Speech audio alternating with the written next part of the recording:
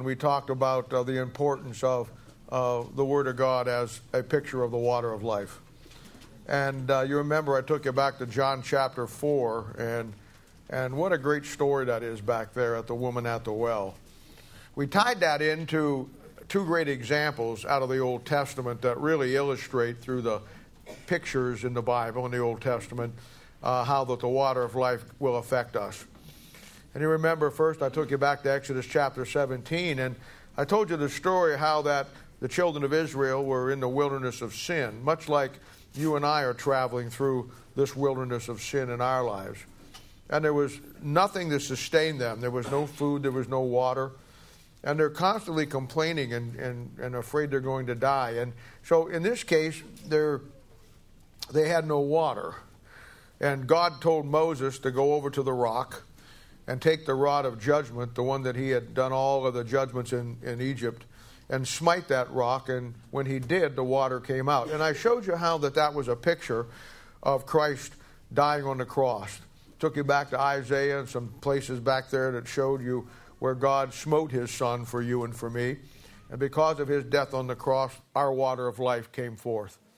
Then I took you to Numbers chapter 20, the second great example. And I hear again, some 20 years later, the nation of Israel again has no water. So again, Moses goes to God, and God tells him to go to another rock. And this time he is to speak to the rock. He's not to smite it. He's to speak to it. We know that Moses failed God, and he got angry at the people, and he hit the rock again, and he suffered the consequences for that of the promised land. But the reason why God told him to speak to that rock, because this second place is a picture that after you get saved, not only does the Word of God, Exodus chapter 17, is it your salvation, but after you get saved, Numbers chapter 20, the Word of God will sustain you through the wilderness of sin. And it's two great examples of what the Bible will do for you. Our salvation and our survival through the sustaining power of the Word of God. And then I showed you on the second verse, I showed you a great example of what happens to God's people when we have spiritual problems in our lives. But we refuse to take them to God, and we take them to the world. And I showed you the story of King Asa, the king of Judah, back in 2 Chronicles chapter 16:11. And I showed you how that he had a disease in his feet. And instead of going to God with it, he went to the physicians and wound up dying. And I remember taking you back and showing you where his problem started. And that is the fact that the Bible says that he made a league with the world. He made a league with the other nations that he wasn't supposed to. And that's where his problems really begin. I remember telling you that what a coincidence that the story of Asa, instead of going to the Word of God, goes to the physicians, was found in 2 Chronicles 16:11. We don't make any bones about here that the King James Bible is the absolute perfect Word of God. Some people would have a tough time believing that there's any validity to 2 Chronicles chapter 16, verse 11, being likened to the Word of God. So I won't even tell you that if you want to find the true riches in the book of Luke, you got to go to Luke 16:11. But that's just the way it is. And it's an incredible story. Now, today and next week, we're going to try to close out this chapter. We got 2 verses left. I was going to try to do both today, and then I thought, anyway, with everything we got in here, and I don't want to shortchange it, so we're just going to take our time with it and finish it out. You know, the last couple of weeks have been incredible verses for us to study together. Not only did we get some great principles for our everyday life and dealing with people, but you really got a gigantic piece of the Bible puzzle. Key things that give you to make the Bible make sense to you. You know, most people spend their whole life telling you how hard the Bible is and how you got to spend, the rest of your life and get in a cave someplace and, or go to some bastion of theology. And the truth of the matter is the Bible's a very simple book. The Bible's a picture book. God wrote the Bible, he put it in picture form. And, when we teach or preach the Bible on Sunday morning or Thursday night or 101, or when people are teaching you, we certainly do it in People Ministry and Bible Institute. What I simply do is give you the pieces of the picture. And we were in Daniel yesterday in the people ministry, and we went in Daniel chapter 1, and I told them how important Daniel chapter 1 will be to working with people. So what I did is I took chapter 1 and I broke it down into, I don't remember, 5 or 6 pictures, individual, where they learn each piece componently, and then once they get it down, then they can put it together, use their own ability in teaching, and that's how you put it together. And over the last couple of weeks, we've got some great pieces of the puzzle. And my job is just to help you put the puzzle together. That's all I do. Now, today we're going to be in Proverbs chapter 25.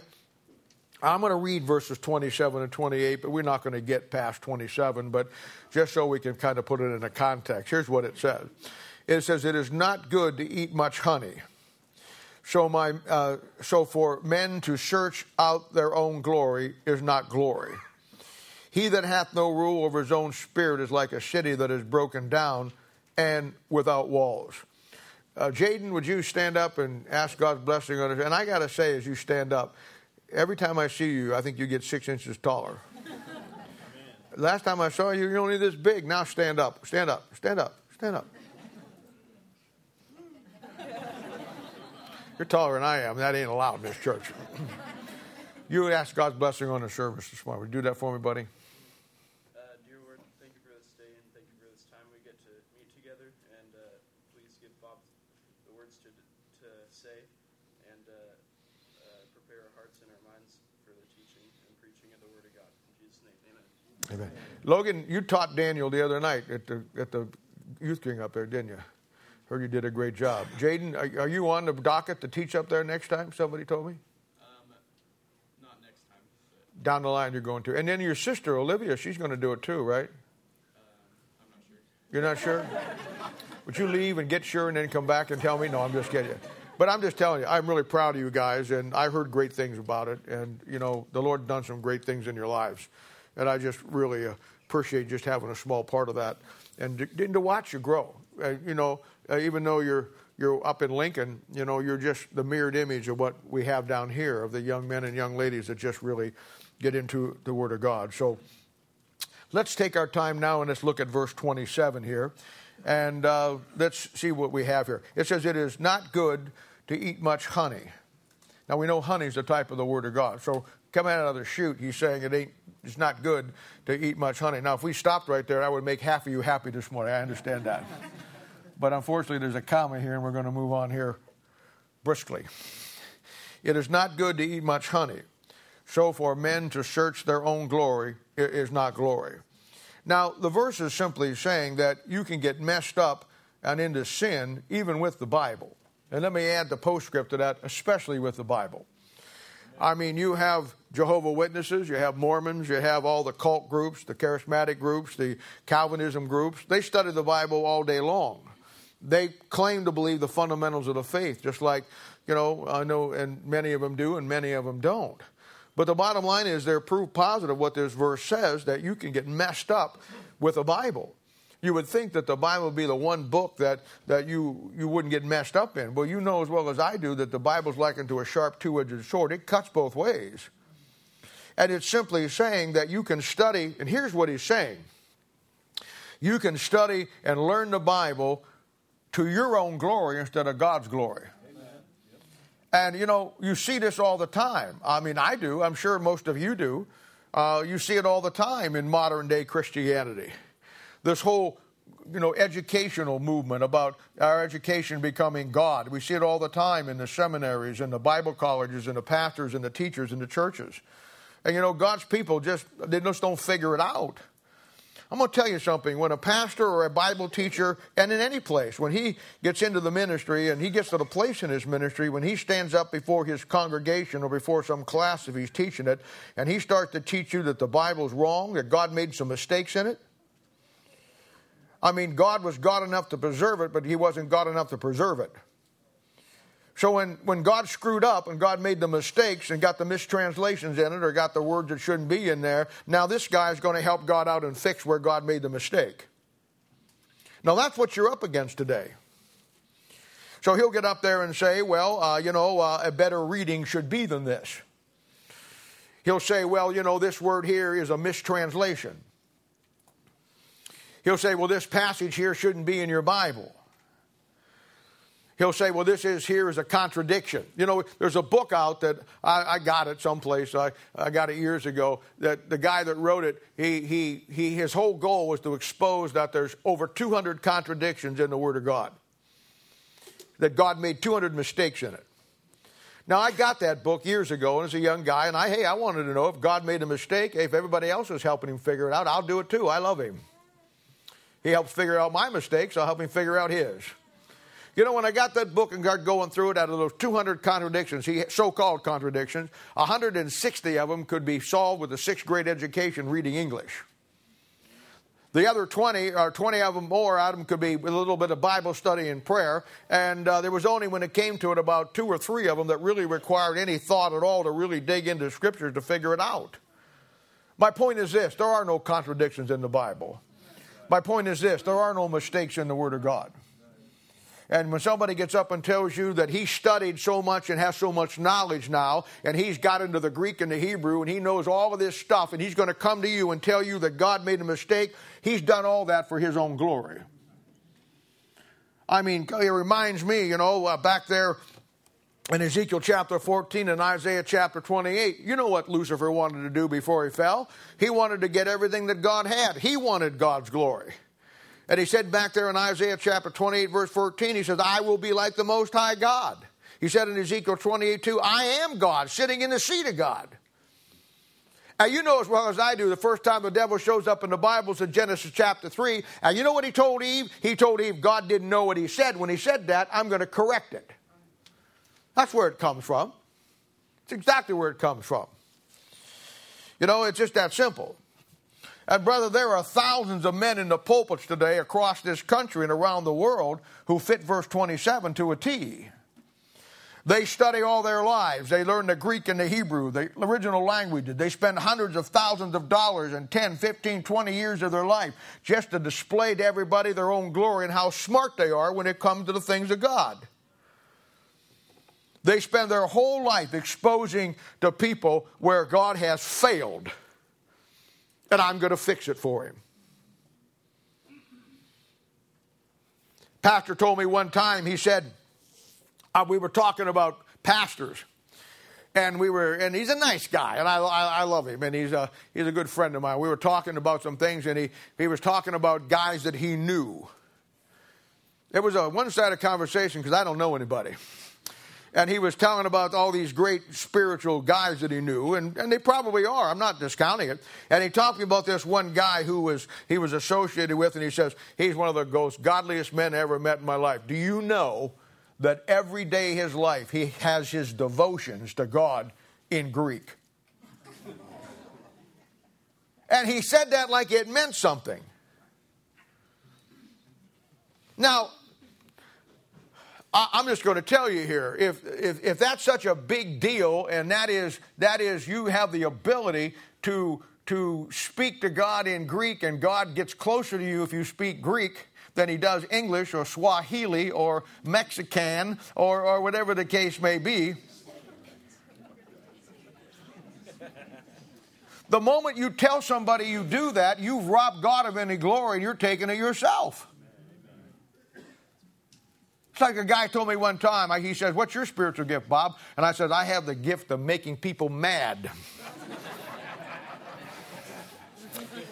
He says, I have the gift of humility. I said, no, you had the gift of humility. You know what the Bible says when it talks about you praying? It says go in a closet so nobody can see it. I mean, it's one of those things where why do we do that? Why, and he talks about the scribes and the Pharisees, and you see it all the time. They love the uppermost rooms in the synagogues. They love the long robes and the long prayers. They love to be seen of men. Now, when you get to that place in your life that you want to expose to your congregation all the mistakes that God made, you're studying it for your glory, not his. You want to give God the glory? Tell everybody how stupid you are and how great he is. That's where it starts. People think that your IQ has something to do with your relationship with God and learning the Bible. I'm going to tell you right now, the reason why some of you are so good with the Bible and the reason why you do such a good job is because you're so stupid. Amen. Amen. You're just so stupid that you believe a book that God wrote that's perfect. Amen.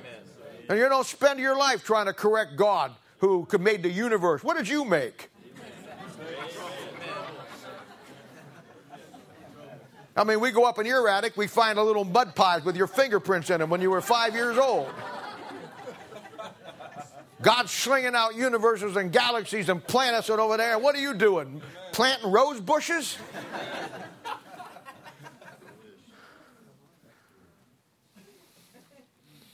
Read the sign back there. You can't fix stupid.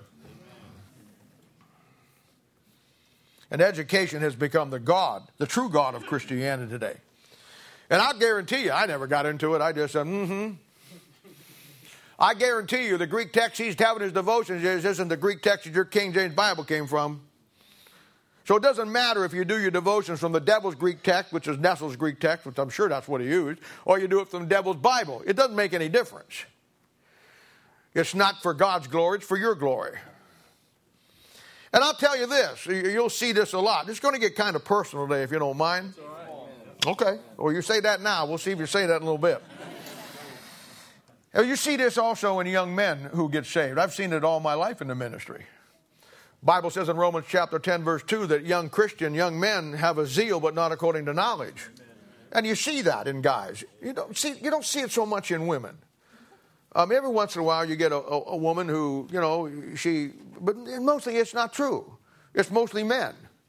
And I'm working on why that is, and I'll let you know when I figure it out. But, I see them get saved, and they decide on their own, that they don't need to be part of any New Testament church. Yep.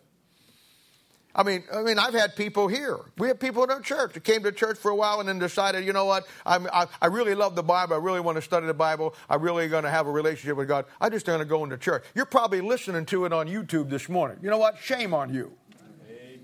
And if I could unplug you, I would.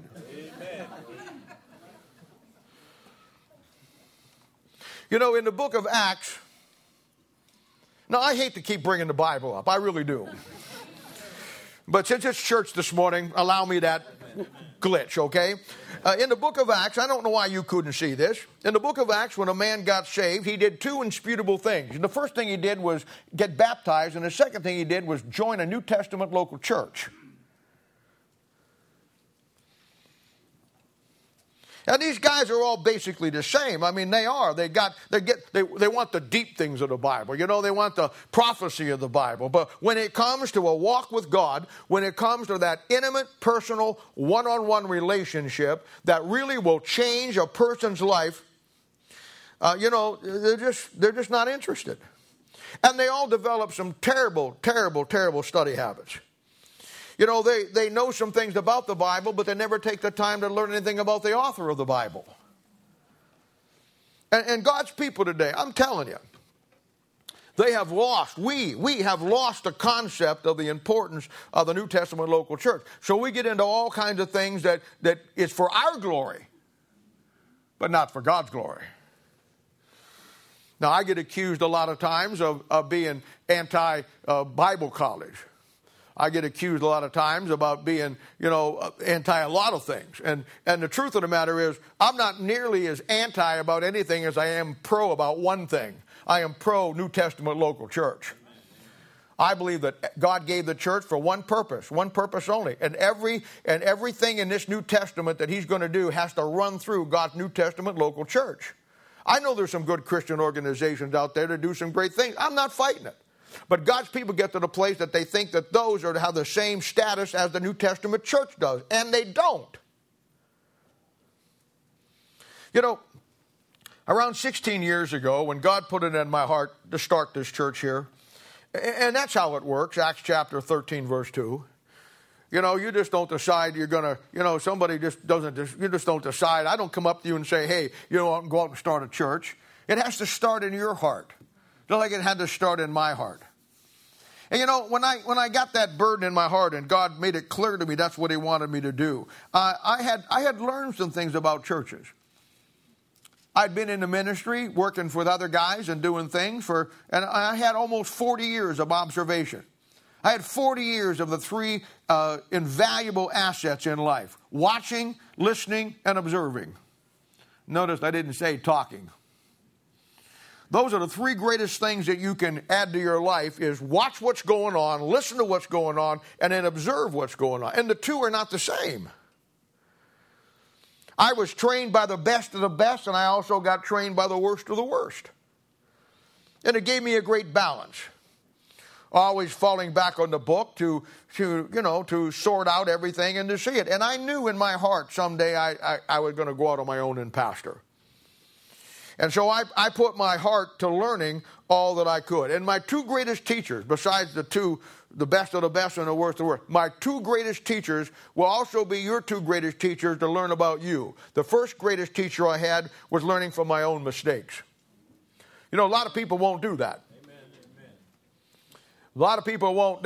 And my second one was learning from the mistakes of others. Oh, that's an easy one. We all like to look at the mistakes of others and point them out, but we don't like to look at the mistakes in our own life. I want to tell you something. The greatest teacher you ever have to keep you lined out is looking at the stupid things that you and I have done in our lives and learn from them.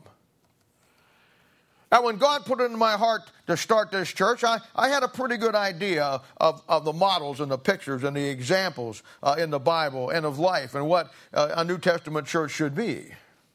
And more importantly, I had a pretty good understanding of what a New Testament pastor should be to his people. And I saw that the key word to any church was one word, that everything you all may do, and we do a lot of things, but when you come down to the final analysis for what any church stands for you, and what you need to have, it's one word. It's edification. He says in 1 Corinthians 14:26, let all things be done unto edification. You know what edification is? It's what this church stands here and should be doing. Making you better. Helping you through the issues you have in life. Sure, you have to be held accountable in some things. Accountability is part of life. It's part of everything. But at the end of the day, the church should exist to make you better. To edify you. Help you grow. The church should exist to help you find an easier way to learn the Bible than the guy that's teaching it that learned it, that you don't have to take the time. I spent 50 years of my life coming through things in the Word of God and learning them. You know what? You can have them in a year. I saved you 49 years. Thank you very much. But that's the job of the church.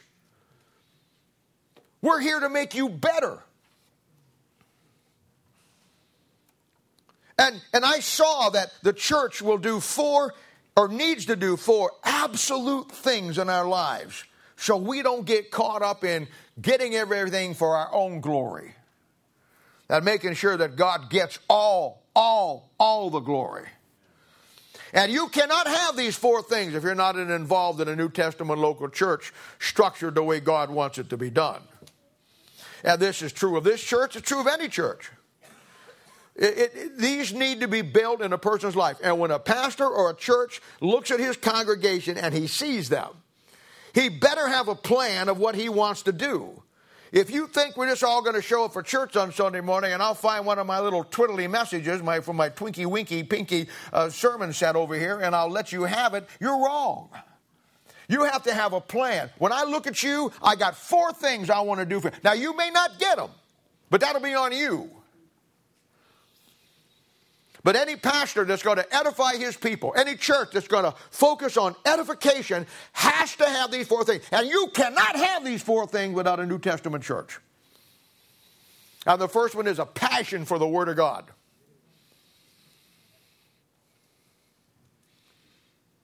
You have to learn to study that book because you love it. You have to develop a passion for it. You have to be a passion for it, that it's the greatest thing that you ever found in this life. And the second thing, you've got to have a passion for the Word of God, and you've got to have a responsibility now to the Word of God. To whom much is given, much is required. You got people all outside of churches. They want the Word of God, but they don't want any responsibility that comes along with it. They don't want to do the ministry. They want to sit, tune in on Sunday morning, tune in on Thursday night, get on the website, have a great time learning all this great stuff, but there's no responsibility to the Word of God. And I'll tell you the third thing. There ain't no accountability to it either. When a church is focused on doing what God wants to do, you take those people that God gave you and you build four things into their life. You build a passion for the Word of God, you build a responsibility to the Word of God, and you build an accountability to the Word of God. Now, I'll tell you right now, that's why so many young men won't get into a church. Or they'll come for a while and then they quit coming, but yet they're in the Bible all the time. Because at the end of the day, here's your problem. You don't want any accountability to anybody or anything. And I'll tell you what, you go through life without being accountable to anybody, you won't be accountable to anything. And through that system of the Word of God, through the church, building those three areas in your life, it will lead to the fourth one. And now you have a passion for the Word of God. You have a responsibility to the Word of God. You have an accountability to the Word of God. And now you have the self-discipline to the Word of God. Disciplining yourself in the Word of God. And I want to tell you, without a New Testament local church in your life that will address these four issues, you will get messed up in the book and you will wind up serving for your own glory and not God's glory. I've seen it all my life in the ministry, hundreds of young men. Young men without the guidance of a good church and a pastor who knows what they're doing. They will always get messed up on some doctrine. They'll always pick up some hobby horse. They'll always get out of whack on something. Because there's no accountability to them. There's no responsibility to a system that God put into play to keep you between the white lines. I've seen them get some absolutely screwy doctrinal concepts or teachings that are absolutely, and the real funny thing is, you could go down through the history in the church and you couldn't find any Bible-believing group anywhere that ever even remotely believed what you believe. But oh, God showed it to you. He just forgot everybody else in the last 2,000 years. Listen to me. Get this. God never intended for you just to get saved and for you to figure it out on your own. There's an unbroken chain of Christianity, of training and teaching and biblical principles to train and equip men and women with the Word of God that is imperative. Why, when Paul wrote the epistles to the three boys, it was Titus, Timothy, and Philemon. And he gave those boys what they needed to be pastors. And they took it, and then you know what he said to them? He said, the things I've given to you, you take now and give to faithful men. It's the unbroken chain through the concept of the New Testament local church. Now, I understand how important these things are. And let me just talk to you for a minute here. I know, I get it. Sometimes my passion for the Word of God will just get the better of me. I enjoy many things in life. I enjoy our time together. I do all the fun things we do. But my true passion is for the Word of God. Now, I want to be honest with you. You will find better pastors than me. You will find better preachers or Bible teachers than me. But you will never find somebody who enjoys it more than I do. It's just that simple. And when I teach or preach, I can't help it. My passion just comes out. I mean, people think I'm mad. Not mad, but, angry. They say, why is you so... I'm not angry. I'm not angry about anything. I'm just passionate. And when I get preaching about something I'm passionate about, I believe me, I have tried. I have tried. I've tried to be a soft, no offending, nice little guy that never will say anything that'll make anybody mad. I have tried. Sometimes I've said, Lord, I'm just going to get up there today and I'm just going to be Yeah, a mealy-mouthed preacher who isn't going to make anybody mad and just give them the toast so they can all go home and feel good. I am sick and tired of getting that look from people because I say something, you know, Lord, if this is your church and this is your ministry, and everybody says, you know, well, not Bob's church, it's the Lord's church. I said one time, I'm going to go teach Bible study, and the lady said, it's the Lord's Bible study, brother. I said, great, let him teach it, and left. He didn't show up. You know why he didn't show up? Same way he won't show up here. Like it or not, that mouth is his. I don't appreciate that. I wish I could be a poodle preacher. No, we're all dogs, Gentile. I wish I could be a little poodle. Got one across the street from me. No, a little pompadour, little prissy little thing, runs around. Got us all shaved tail, a little right, with a little circles around his stomach, with a little ball in the end of his tail. I'd like to be like that. I'd like to get up here and just have it up there and say, well, thank you for being here today, brethren. And, you know, this is the day the Lord hath made. Let us be glad and rejoice. Let us ask God to take us ugly ducklings and turn us all into swans today. Let us just look to share what God has given us. You're all such lovely people. You know, God has the best for all of you. And the trials you're going through today, they're not because of any fault of yours. God wants to use those faults to make you.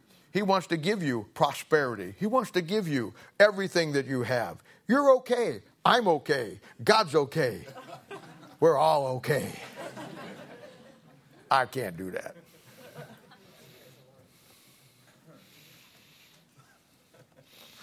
You know what my problem is? My problem is the same problem you have in reverse. 50 years ago, I trusted the Lord Jesus Christ, my own personal Savior, and I have never gotten over it. Some of God's people have gotten over it. And I'm passionate about it. I don't know what to tell you. I mean, I am. Hey, I wish I wouldn't be that way. I do. I wish, you know, I'm like a 200-pound junkyard dog guarding a junkyard like it's full of gold.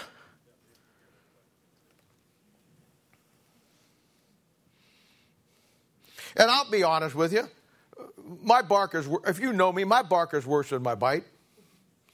But don't ever think for a moment I can't sink these canine bicuspids into your ecclesiastical posterior. See? Getting better already at it. Got to look that up, see what that means. One time a guy broke into a house, and it was the middle of the night, and he's going to steal everything. And there's a parrot. They have a parrot in the living room, a talking parrot. And the guy is stealing everything, and the parrot says, Jesus is watching you. Jesus is watching you. The guy says to himself, that stupid bird, Jesus is watching me. Yeah, well, watch Jesus. I'm putting in. He said, Jesus is watching you. Jesus is watching you. He's just laughing. Yeah. About that time, this 180-pound Doberman Pinscher came around the corner, climbed on him, knocked him to the floor, had his face on his teeth. He's screaming and yelling. The homeowner comes down with a handgun and a light and turns the light on. The guy is screaming, and the owner says to the dog, Jesus, get off him.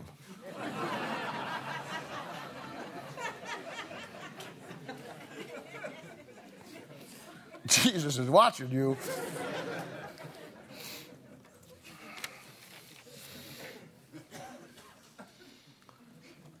And I'm just being honest. I'm just talking to you now. Come on, let me talk to you. And that passion is misunderstood by many people. People say, well, he thinks he's right and everybody else is wrong. That's not true. I've been wrong plenty of times. I hear this. Well, he thinks his church is the only church around. And that's not true. It's just not. It's just simply not true. There are lots of guys out there who are doing good works.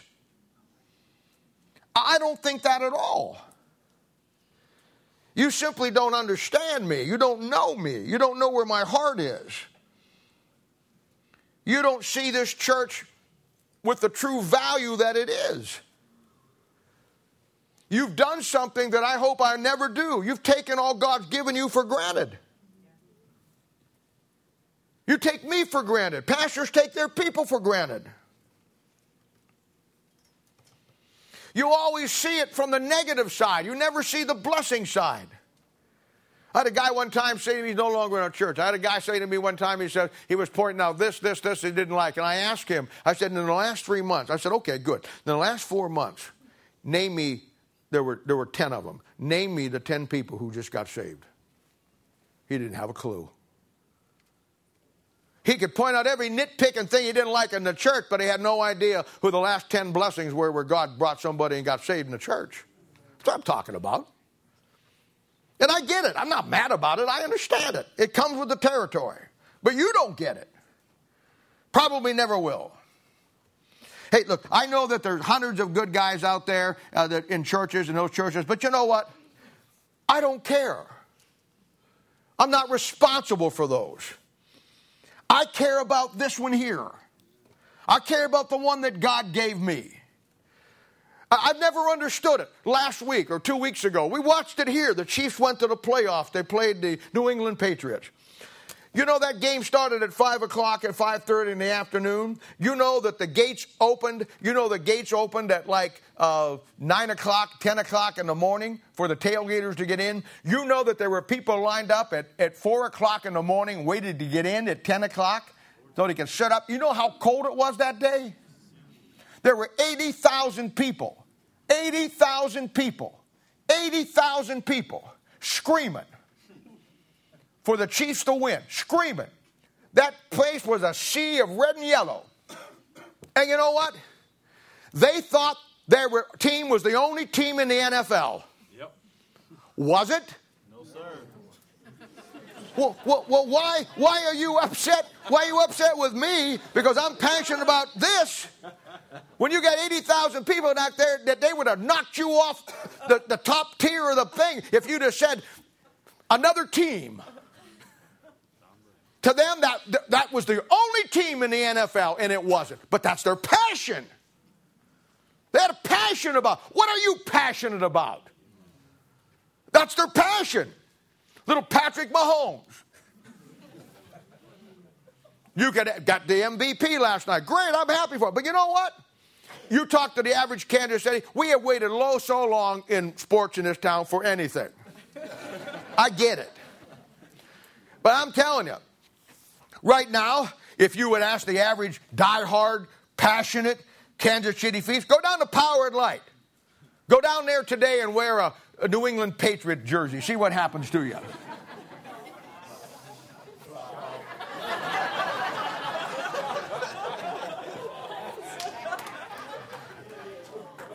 Better take Jesus with you.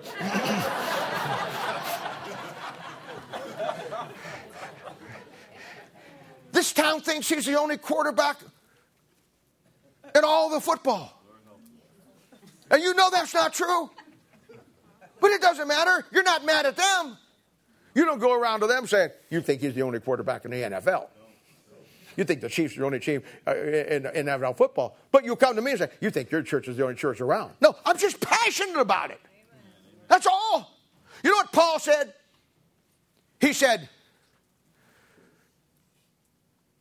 I'm going to give unto you my gospel. Wasn't his gospel? It was the gospel of the grace of God, 1 Corinthians chapter 15, verses 1 through 5. But to Paul, it was his. And there's no man in that Bible that's more passionate about the gospel than he is. You know what the problem is? You can't see the things that God gives you, the value of them, and take ownership of them, caring less that there's anybody out there, but this is yours. And Paul said, I know it's everybody's gospel, but as far as I'm concerned, it's my gospel. You know what happens to somebody that takes that kind of viewpoint about things? I'll tell you what, you start to have a passion for it.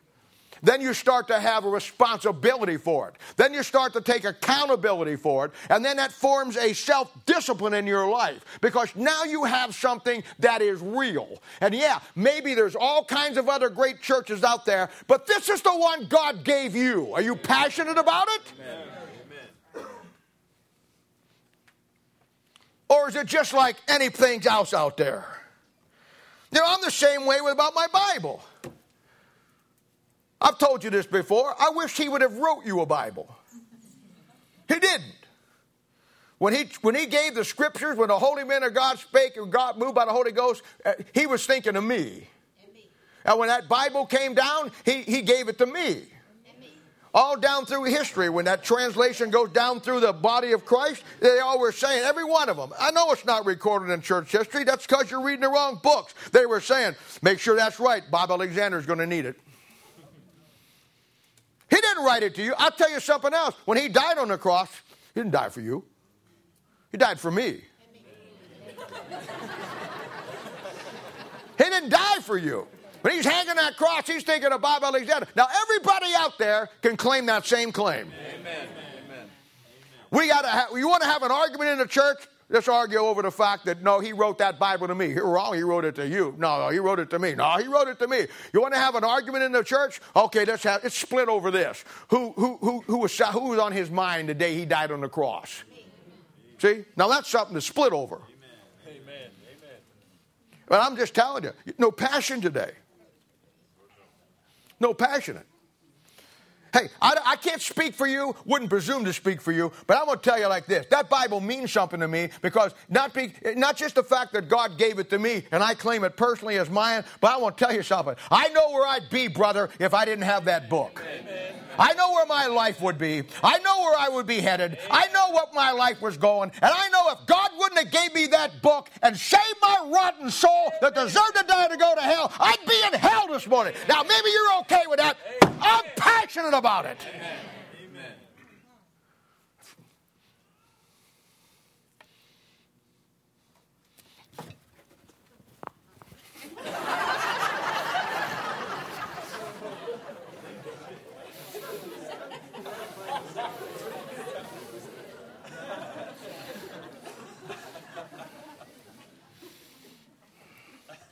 You know where the word fan comes from, don't you? It comes from the word fanatic. And I'm not just a fan of Jesus, I'm a fanatic. I'm not just a fan of the Bible, I'm a fanatic. And this church God gave me that I have to be responsible for, that I have to be accountable to, that is everything where I would be, and it gives me everything that I need. I'm a fanatic about it.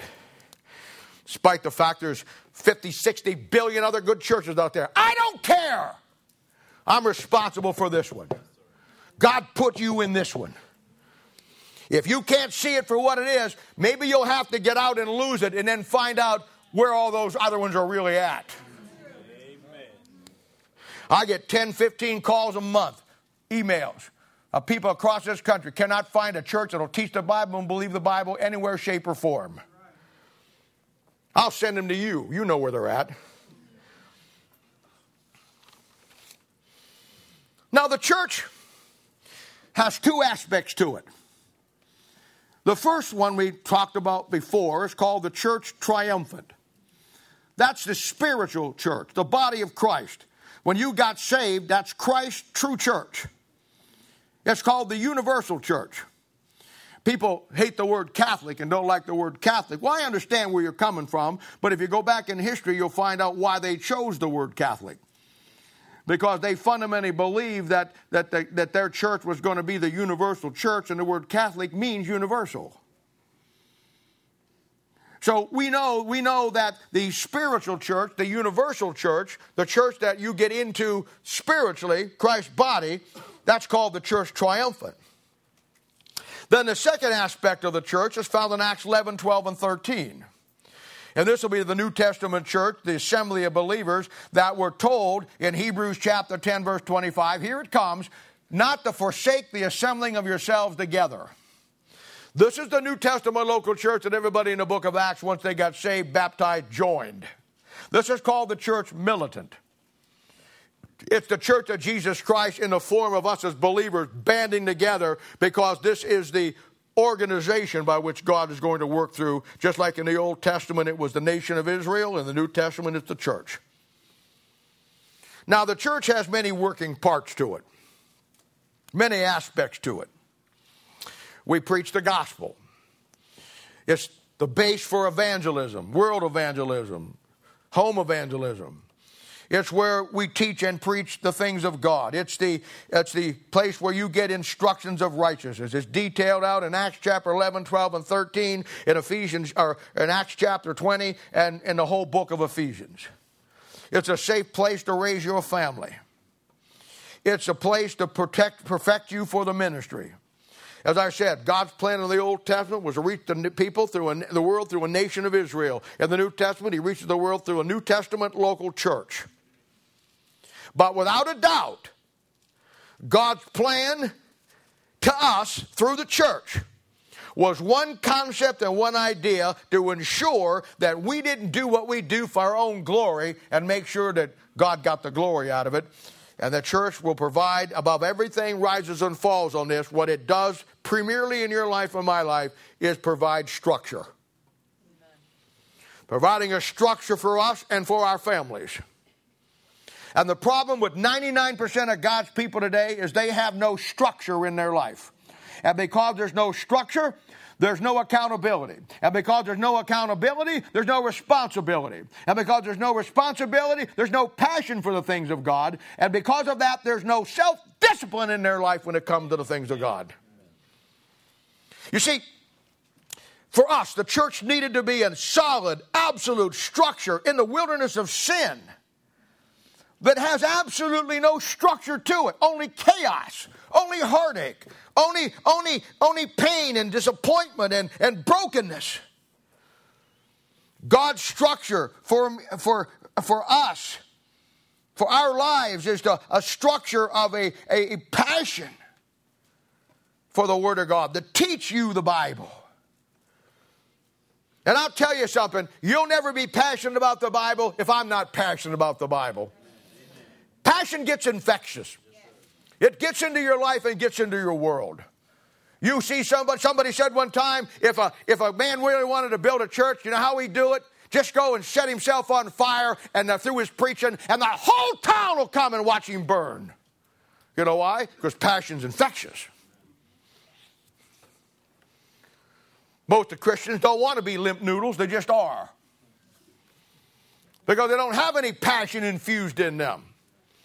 All they get is a nice little sermonette and a handshake going out the door like you just touched a dead fish. There's no passion in preaching today. There's no passion to give you the greatest book the world has ever seen that will change your life. And then building a responsibility to the Word of God. You ask yourself, why are you even here today? Why? Because your boyfriend or your girlfriend was here? Because your wife made you come? Because you're tired of everybody ragging on you for not being here? What do you get out of this? I mean, why are you here? What is your purpose? What is your goal? Why are you even part of this group? I mean, people come in, they sit, they listen, they get the same sermon that everybody gets. Half of you got notebooks down, digging everything out. Some of you don't. It's okay if you don't. I'm not saying that there's anything wrong with you to do it, but I'm just saying you don't do anything with it. You come, you sit, and you go. And then you're right back into the wilderness of sin. You do your own deal, and then for whatever reason, you come back next week. Why will you take this abuse week after week after week? Do you have whip marks on your back? Do you have scars on your knees because you walk up and down the sidewalk at midnight, scraping all the skin off of it so you can do penance? Why? What's the point? Why would you come and listen to this week after week after week if you don't want to change? There's plenty of preachers out there that will just tell you what you want to hear. I tried. I wish I could. I'm passionate about what I believe. And I got news for you. I ain't changing. Amen. It's what I am. And I know I say stupid things at times. I do dumb things. I mean, a man who's full of passion, his mouth gets going faster than his brain.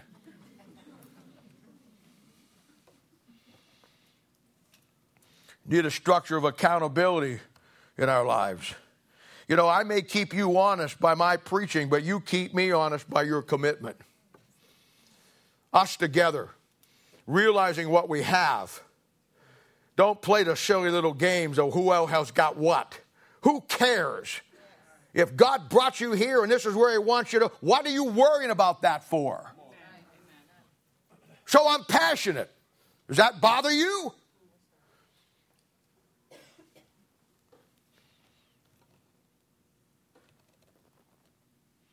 Accountability to the work that God has given us.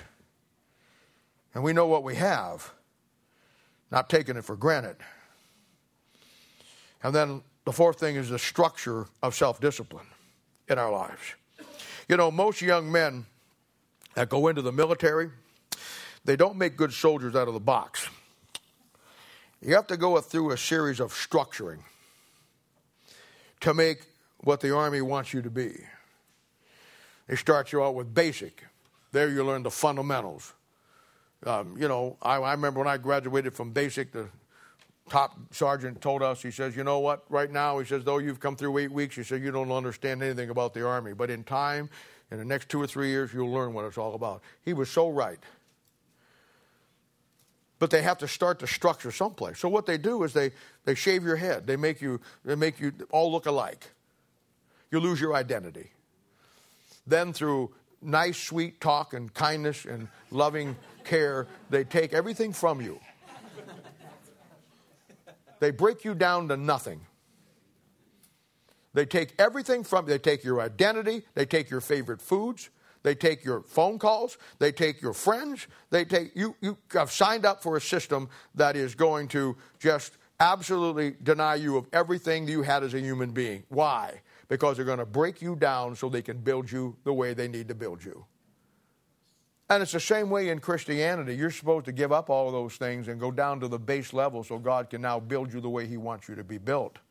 And basic, that's disciple 1 and discipleship 2 here. Then if you got a 211 Bravo MOS, you go to Advanced Infantry Training School. And that's where you get the next level.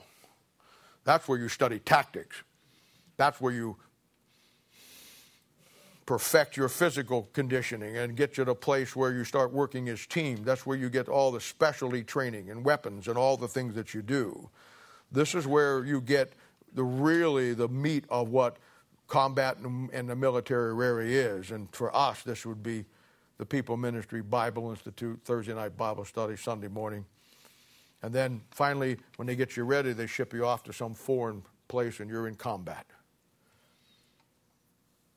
Now, you know, Christianity is the same way. Most of you, the day you got saved, you weren't ready to go to war yet. But by putting on the armor of God, Ephesians chapter 6, and disciplining yourself and realizing what the church was for you, a instrument of God to build structure and discipline in your life. You got to the place now where you can eat nails. And yet you've got, in every church, you've got people who, in a church 5, 6, 7, 8 years who are just can do it all. And you got people in the same day down that haven't grown 1 inch since they got there. Why? I'll tell you why you make it, because you put yourself into a biblical structure, you became accountable to it, you became responsible for it, and you developed a passion for it. And I'll just tell you right now, you will only be in life what your passion is. And without a doubt, the number fundamental issue we all have will be a lack of self-discipline. Nobody's born with it. It has to be cultivated and built through a structure. This is why years ago, I wouldn't do it now, but years ago when a young teenager got in trouble, stole a car, did this and do that, this is back in the 40s and the 50s and maybe up to the 60s. When he went before the judge gave him 2 choices. Go to jail or join the army. That's what they did. Because the judge knew back then that what the kid needed was structure and discipline. Because he didn't have any. And back in that day, if there's anything that could give you structure and discipline, it was the military. Maybe not so today, but it was back in the day. And nobody's born with it. Nobody's born with it. Our lack of self-discipline has been the issue of our lack of our passion for our responsibility to the Word of God and to the church that God has given us, to the accountability to God's structure. And yet we pretend we're okay. We do. It's amazing. It's like when somebody is out of fellowship with God, it shows. And the funniest thing in the world is for a whole church to know so-and-so is out of fellowship. Everybody knows it but him or her. Because they're pretending. And you stick out like a sore thumb. And it's a thing where people they pretend they're okay. They hide behind the Bible. And they conveniently leave out the church, the biblical structure. And by the way, the Bible says that God loved the church, he died for it, and gave himself for it. Ephesians chapter 5, verse 25. But you could care less about it.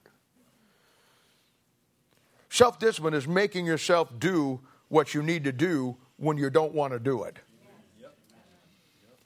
It's telling your friends, I'm not coming over to have a party over there because there's alcoholic beverages there and I'm not going to be part of that.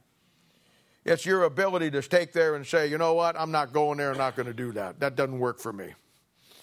You don't have the courage to stand up because the moment you say that I'm a Christian and I ain't doing this, they have watched you for so long, they would laugh you to pieces and you can't stand the humiliation. I'm going to tell you something, folks. You better at some point in your life just decide where you're going to clear off the spot and make your stand. When I got saved, when I right with God, saved, whatever it was, I hope I'm saved. Whenever I was working at the Hoover Company. This is back in about 1970, 71, maybe 72. And I was just like everybody else. I was just like one of the guys. You couldn't have told me a difference. I mean, I didn't smoke and I didn't drink, but boy, I had a mouth on me, and you know what? I didn't care. I was kind of guy of, I didn't care anything or anybody. And one night I went to church one day, and boy, I'll tell you what, you've heard the story about old Tommy Thomas dying in that pulpit and God getting a hold of my heart, and I went down and got right with God. I knew me. I knew me right then. If I didn't declare where I was and who I was and now what has changed in my life, I'd never do it. So on the way out that day at church, I went in there and bought me a whole handful of them Chick tracts like you're going to pass out this afternoon. Back then, they didn't have as many nice ones as they got now. I think all they had was This Was Your Life. And I got a whole stack of those. I remember I paid $1 for a big stack of them. And went and got me a little New Testament Bible. And I went to work the next morning there at the gate. Everybody was waiting there to get in. And I can never understand that. I can understand waiting to get out of work, but I can never understand waiting to get into work. But, the old-timers, there'd be 50, 60, 100 people there. The gates wouldn't open until like 5 till 7 when you had to go in and punch in. And I got there by that gate, a handful of tracts in my Bible, and I said, folks, I want you to know. I said, I know most of you don't know me, some of you do. I said, I got saved this last weekend, and my life's changed. And I said, I want you to know that I'm going to be a different person. And I started passing out tracts. I had to do that because I knew if I didn't clear off a spot and make a fool out of myself for Christ, I'd be making a fool out of myself for myself the rest of my life.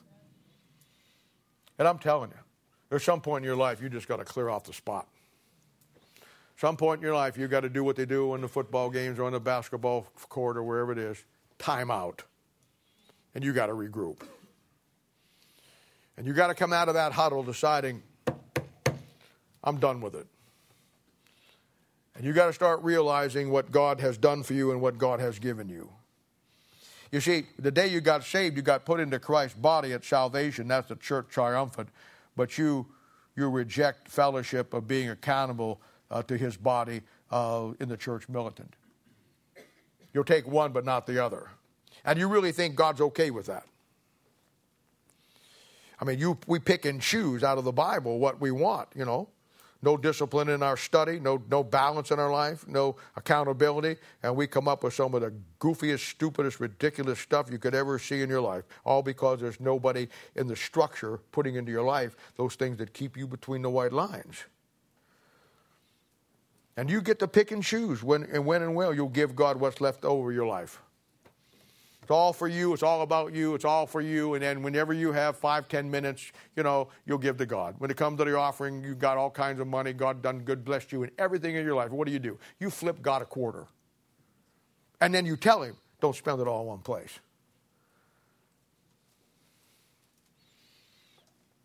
Because you'll never be accountable to it or responsibility for it. There's no structure in our lives. There's no self-discipline in our lives when it comes to God's structure. So we get out there, we just do our own thing. We sit at home this morning, get on the website, get on this, watch YouTube. You're just 5, 6, 7, 8 miles, 10 miles, 20 miles, could be here in 15 minutes, 20 minutes. Oh, no. You want all the great things of the Bible. You just don't want any accountability to the structure. And without the concept of God's local New Testament church, see the book of Ephesians. All you do and everything you study is for your own glory. Because I'm going to tell you something, folks, because there can be no glory to God in our lives without the structure of God in our lives. Just like Israel, 2 Chronicles 15:3. For a long time last week, no God, no teaching priest, no law. Yet, if you'd have looked around, boy, you'd have thought God was everywhere. That's because they had a form of godliness, but they denied the power thereof, 2 Timothy 3:5. And the whole world is about you.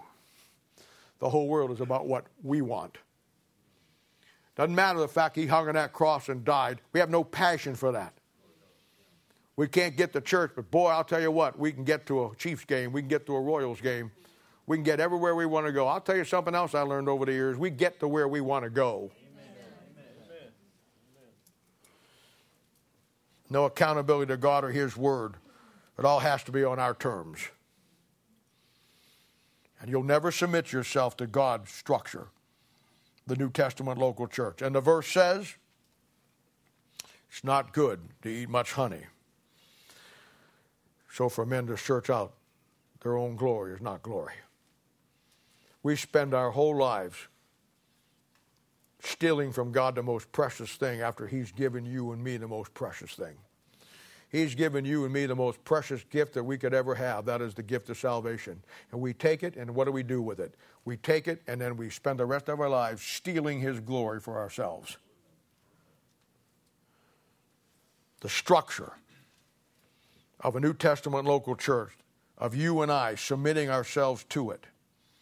And what it will do is God will take that structure and build into your life those things that I talked about, those 4 things, but in adjacent to that, as you build it, you get the 6 things that Paul talked to his young men about. 5 of them anyhow, the other one's in Proverbs.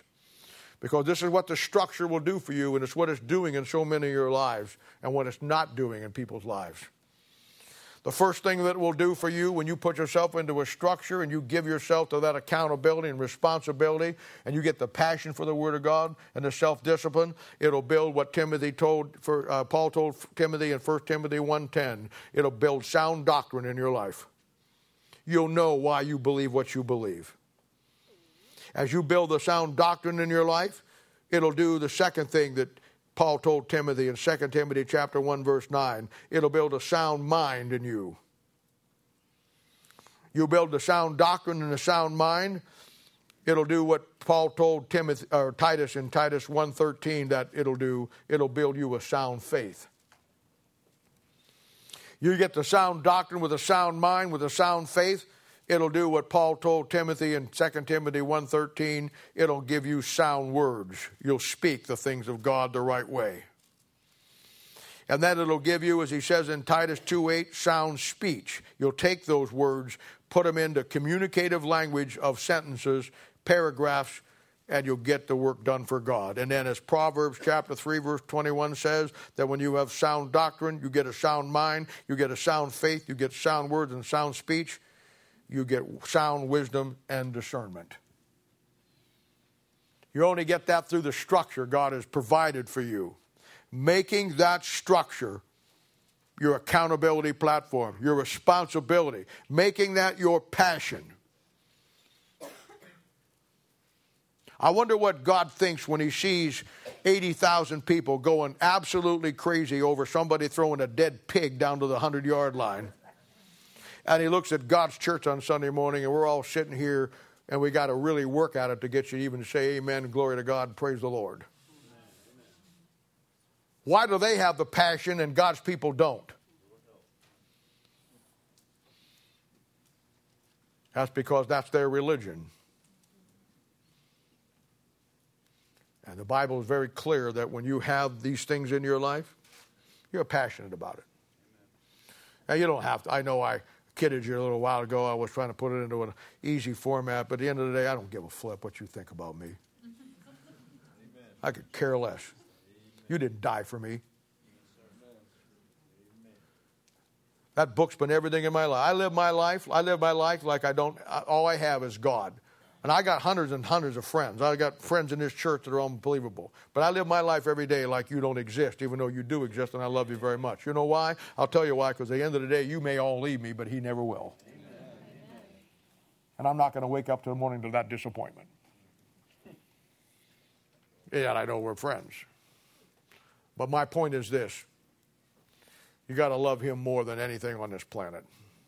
Your passion to that book, to this church, to the Lord Jesus Christ, to the salvation, to the structure God has provided for you. Don't ever take it for granted. I promise you one thing in my passion as your pastor in this church. I promise you this. I may do a lot of dumb things and stupid things, but I promise you one thing will never happen. I will never take you for granted. Never. Not a day goes by in my life that I don't thank God for what God's given me here, what God's given me in you, and what we have and what we're going to do for the Lord. And I'm passionate about it. I'll give you everything I got. I'll spend every last ounce of my strength pouring everything that God's ever taught me, good or bad, my mistakes, my good things, whatever. Learn from it all. Take it, use it, and get that passion that God wants to give you. Get in that structure, let God take you and use you and do whatever God needs to do with you. That's what it's all about. Well, we'll hold up there.